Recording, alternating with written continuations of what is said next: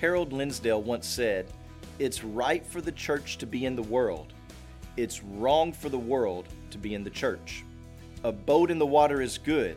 That's what boats are for. However, when the water gets inside the boat, it sinks." Are you a boat on the water, or do you have water in your boat? And if you have water in your boat, what should you do? That's what we're discussing today on Day by Day. James chapter 4, verse 4. You adulteresses, do you not know that friendship with the world is hostility toward God?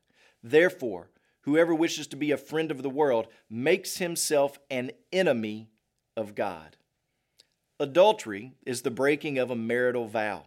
It involves unfaithfulness to that vow. And in the Old Testament, the nation of Israel was viewed as having been bound to the Lord through a marriage vow. It says this, "For your husband is your maker, whose name is the Lord of hosts, and your Redeemer is the Holy One of Israel, who is called the God of all the earth." Isaiah chapter 54, verse 5.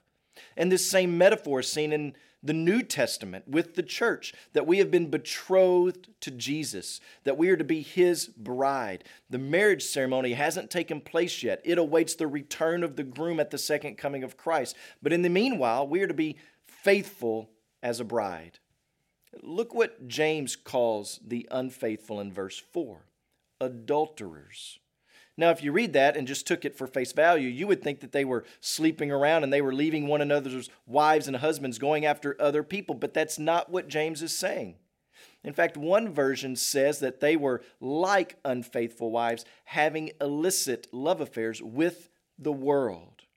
And if we notice in the passage that we did read from the ESV, it says that they had friendship with the world. That's a casual word, a safe word, not extremely close to the world, just friends. Jesus talked about this when He talked about His own generation as wicked and adulterous. The biggest challenge that the church faces today is friendliness with worldliness. Worldliness in our hearts. I'm not talking about the way we dress or other external things. I'm talking about the attitudes of our minds, our philosophies of the way we think we ought to live, of our priorities, of the way we evaluate and make choices within our lives and within our families. It can often evidence in friendliness with the world. And there's three things that I want to leave you with from this text today.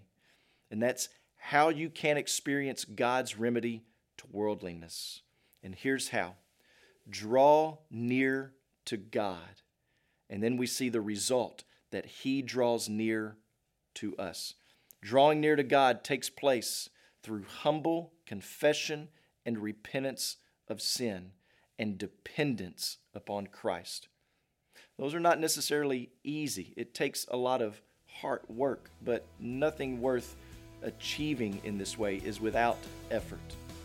So we pray that you do that day by day. Today, please pray for Sam Freeman and his family, our missionaries in the Philippines. And also remember the Burmese Life Word broadcast in Burma.